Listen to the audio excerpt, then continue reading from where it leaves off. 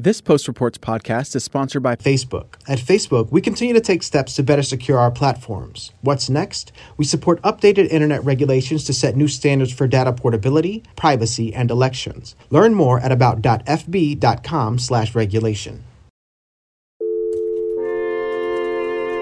From the newsroom of The Washington Post. Hi, this is Tracy Jan calling from The Post. Am I catching that? President Trump, how are you? Hi, it's Robin Givon at The Washington Post. This is Post Reports. I'm Martine Powers. It's Thursday, September 17th.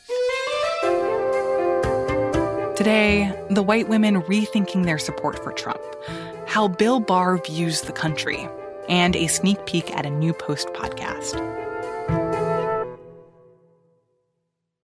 I didn't really know much about Donald Trump. I think I watched the first Apprentice, and that was about it. I am officially running for President of the United States, and we are going to make our country great again. I kind of thought it was a publicity stunt, more or less, like, oh, I'm going to run for president. And, then it kind of stuck. My name is Jennifer Applegate. I live in Lancaster, Pennsylvania. I'm a social worker and also a yoga instructor. White women are a very large group of voters in the country. My name is Jenna Johnson, and I'm a national political reporter at The Washington Post. And in 2016, it seems that they went for Trump slightly more than for Hillary Clinton. So I didn't vote for Hillary because I was never a huge fan of hers. And I started to believe the things coming out about her. I definitely remember hearing about Benghazi. That was such a horrible thing to see happen. If you look at white women with bachelor's degrees, that's a group that Hillary Clinton won. If you look at white women who do not have bachelor's degrees, that is a group that Donald Trump won. But I did end up voting for him because there wasn't much negativity surrounding him at that point. They're bringing drugs, they're bringing crime, they're rapists, and some, I assume, are good people. I just kept hearing negativity about Hillary and the stories about her and all the different things that were coming out about her. And it's been interesting because ever since 2018, and as we've been looking at polling ahead of this next election, it seems like a lot of these women are moving closer to Joe Biden. Let's put it this way. I cannot help but quite literally put up my middle finger at Trump signs, at him coming on the news, at seeing his ridiculous ads about Joe Biden's America. Definitely voting for Joe Biden. It seemed like there was a big opportunity here for Biden and a big challenge here for Donald Trump.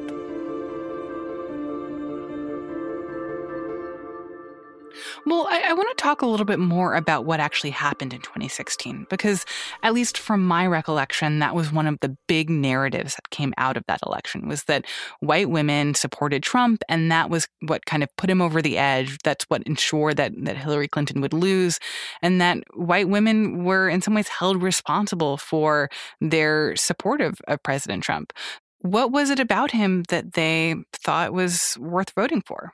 You know, a lot of the women I spoke with who voted for Trump in 2016 told me that they just liked that he was different. There's one woman who had watched him on The Apprentice and liked that he was a businessman. Everything that she had heard about him seemed to be positive, and that he was someone who would be a political outsider and bring a different sort of mindset into the office. I knew his history with the casinos. My parents used to take us there for vacations to Atlantic City, so I definitely knew the names and knew he owned casinos back in the day. Other women said they weren't going to vote for Hillary Clinton. There were things that they didn't like about Trump, but they decided to give him a chance. Many of these women said that they wish they knew more about him then. But according to the media that they were consuming, according to what they were reading on Facebook, they were painted an image of Trump that they liked and that they wanted to take a chance on. So then what has changed for many of these women, and why do they think differently about that decision now? Well, the thing that has changed is that President Trump has been in office for 3.5 years. They have an actual record that they can look at. They can look at what he has done and decide if they like that or not. Everything he was supposed to do with the small plan he did have in 2016, which was basically just to undo everything Obama did, he hasn't done anything. And in many cases, they can look at their own lives and see if their own lives have changed or not, and if they hold him responsible for any of those changes in their life. Some of these women also said, they realized pretty early on in Trump's presidency that they didn't like him. We don't have health care. We don't have good relationships with foreign leaders. We don't have anything sustainable. He dismantled so many things. That he wasn't quite going about things in the ways that they had hoped he would. But part of me really questions that, because it's like, well, wasn't that clear from before 2016? Like, wasn't it clear the way that the president speaks and the ways that he thinks about people? And I feel like all of that was on display before he was elected. Yeah, exactly. And I mean, sometimes people would list something that he had done, like making fun of a New York Times journalist, who has a disability. Written by a nice reporter. Now the poor guy, you got to see this guy. Oh, I don't know what I said. I don't remember. And I would tell them, you realize that happened before the election. But they say for some reason, they hadn't seen it. They didn't know about it. And when you say that some of them are looking around at their own lives and thinking about ways that their lives have changed and whether that's attributable to President Trump, what are some of the things that they're looking at? Well, the big one is this COVID-19 crisis. This has led to major changes in their own jobs. At least one of them has had a relative who has caught coronavirus. So my mom got COVID-19. She was in the hospital for about 3 days. Her blood pressure was kind of going crazy. She did pass out twice. The other thing is the protests that are going on in the country right now and the conversations that many people are having about systemic racism, about police brutality. All of these women said that these are things that they're really concerned about. So this change of heart among some white women voters who had previously voted for Trump, what kind of opportunity does that present to the Biden campaign? So with all of this, we're talking about a pretty small number of voters. It's not like we're talking about massive, massive shifts here. We're talking about perhaps pretty small shifts. But in some states that were decided by very narrow margins in 2016, even a slight shift could make all of the difference in deciding the election this year. Places like Pennsylvania, where in 2016, 6 million people cast ballots, and the election came down to Trump winning by 44,000 votes. Michigan, which was decided by less than a percentage point. Wisconsin, which was also close. In all of these places, even small shifts among groups of voters, especially if it's several small shifts among several different types of voters, can really make a big difference.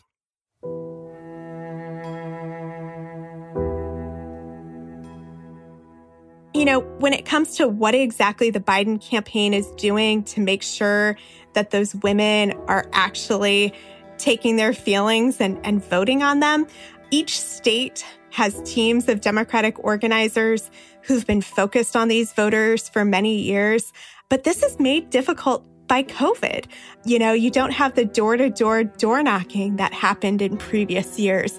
While Biden is doing a little bit of traveling, not as much as he used to. So that's a big question ahead of this election is, are these voters going to be motivated enough to show up and cast a ballot? Jenna Johnson is a national political reporter for The Post.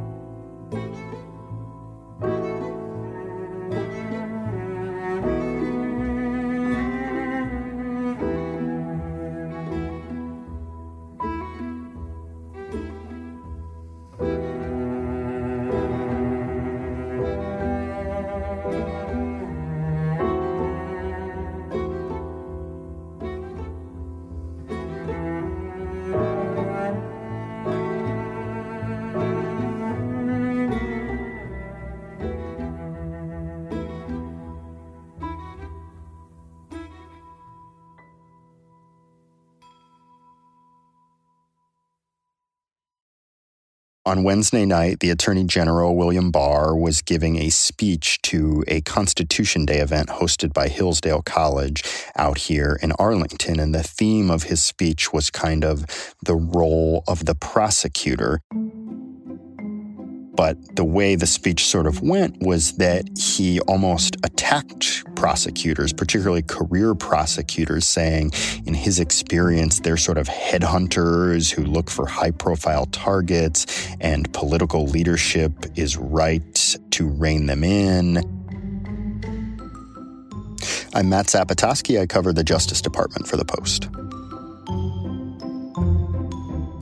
A good functioning Justice Department is sort of supposed to get information about crimes and investigate crimes, sort of irrespective of who committed them. Barr was making the point that he sees some career prosecutors, particularly overzealous ones, investigate people as opposed to crimes, and see particularly high-profile people as a way to advance their career. So they're not just looking to charge wrongdoing. In Barr's view, they're looking to make a name for themselves and bring down particular people, especially high-profile people.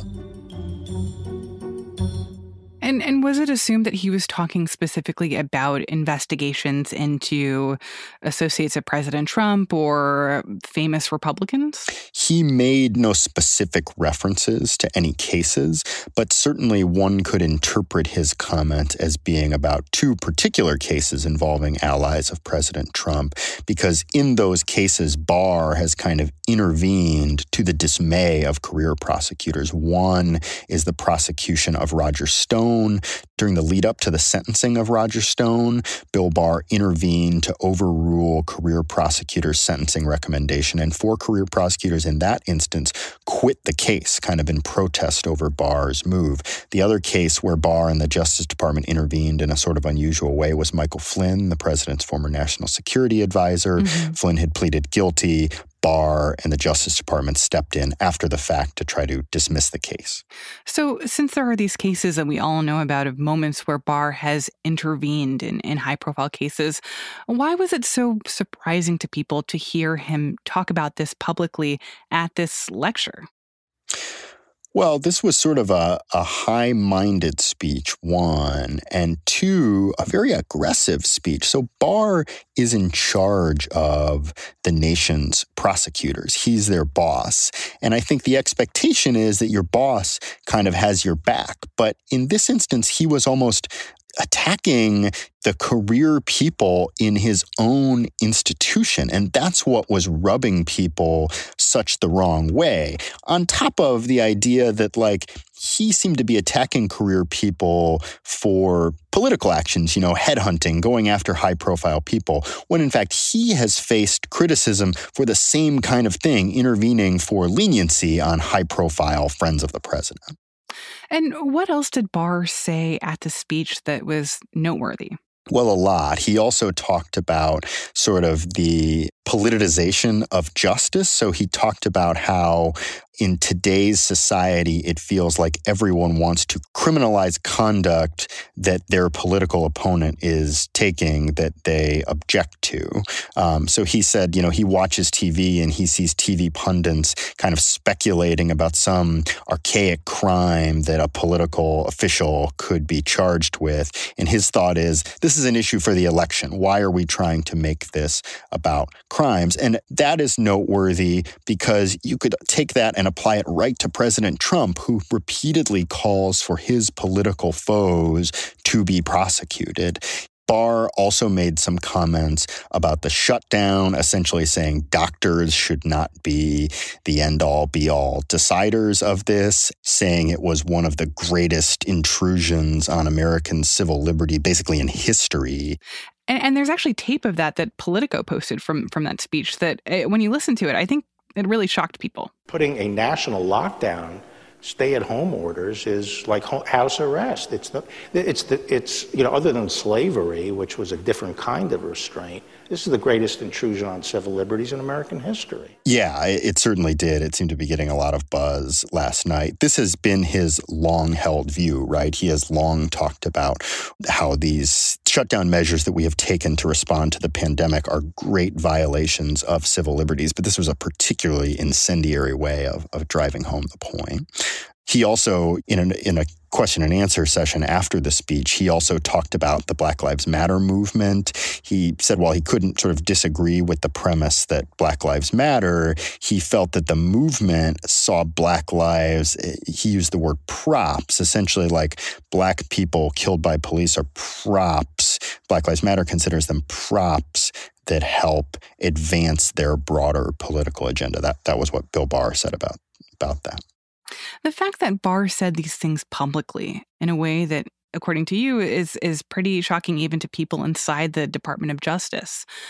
Is that abnormal? Have attorneys general in the past taken such controversial stances? One has, and that's Bill Barr. So this has been his long-held belief. If you go back, he gave like a long Q&A in 2001 where he said essentially the same things about career prosecutors. This is his worldview, that political leadership is accountable at the Justice Department and career prosecutors are not. Political leaders can be called to account by Congress. They can be fired by the president. Their names are on every filing and they can be judged for them.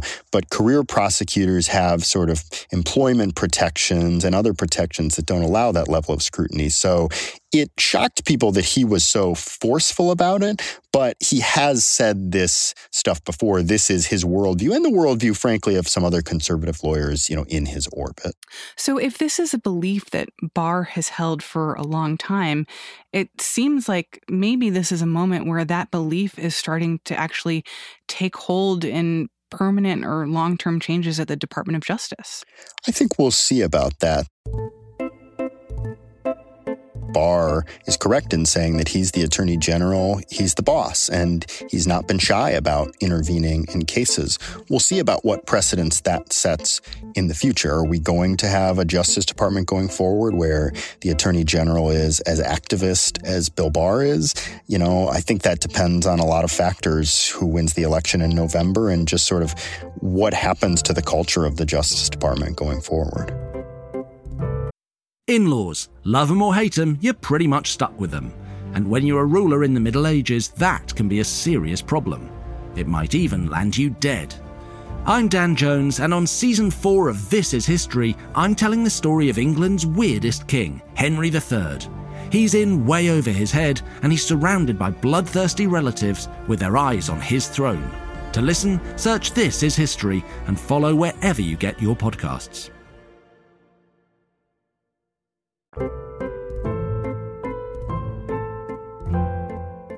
Matt Zapotosky covers the Justice Department for The Post.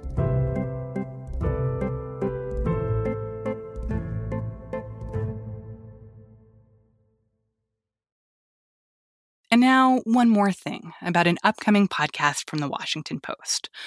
For the last year, one of our producers, Rena Flores, has been working with an investigative reporter, Amy Britton, along with another producer and sound designer here at The Post, Bishop Sand.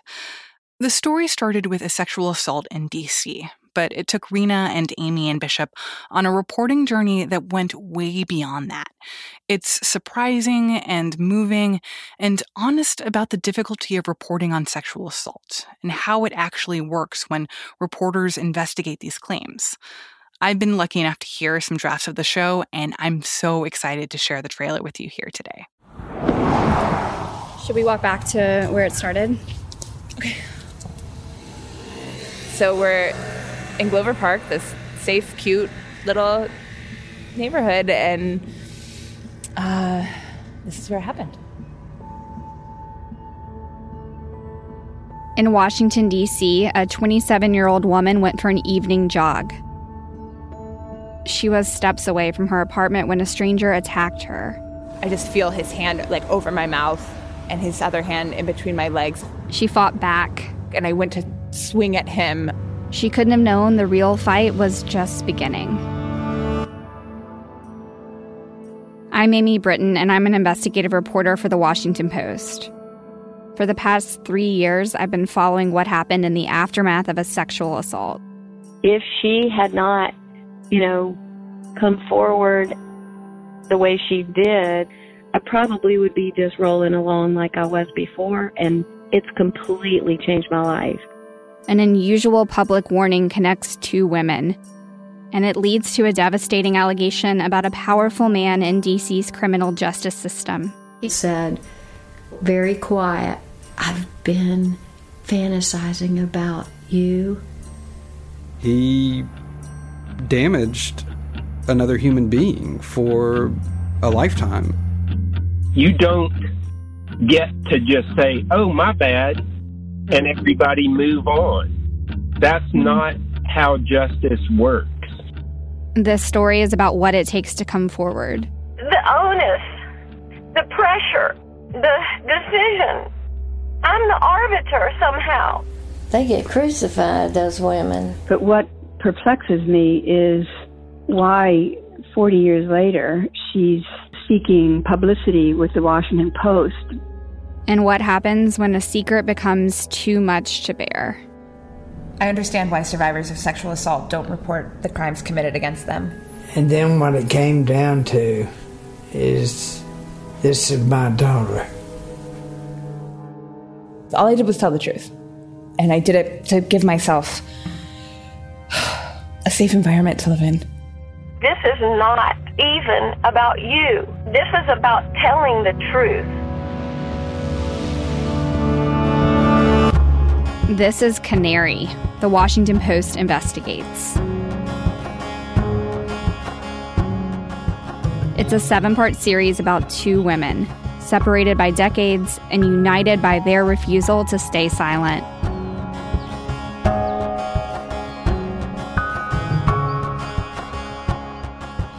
The full podcast comes out on October 1st, but you can subscribe now in your podcast app. Just search for Canary from The Washington Post.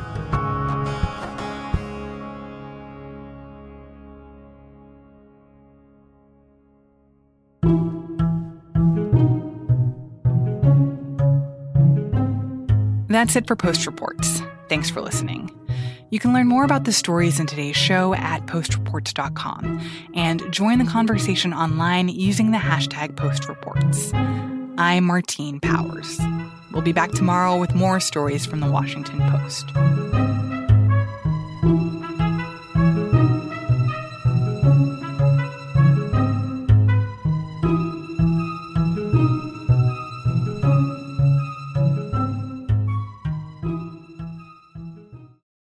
This Post Reports podcast is sponsored by Facebook. At Facebook, we continue to take steps to better secure our platforms. What's next? We support updated internet regulations to set new standards for data portability, privacy, and elections. Learn more at about.fb.com/regulation. Hey, this is Christina Quinn. I'm the host of Try This, the Washington Post's new series of audio courses. The idea behind Try This is to become better functioning humans without having to comb the internet for countless hours. In our first course, we learned how to sleep better. Now, we're going to learn how to make our friendships stronger. I'll offer expert tips that are doable, and I'll keep it short. So let's do this. Class is in session. Find Try This from the Washington Post wherever you listen.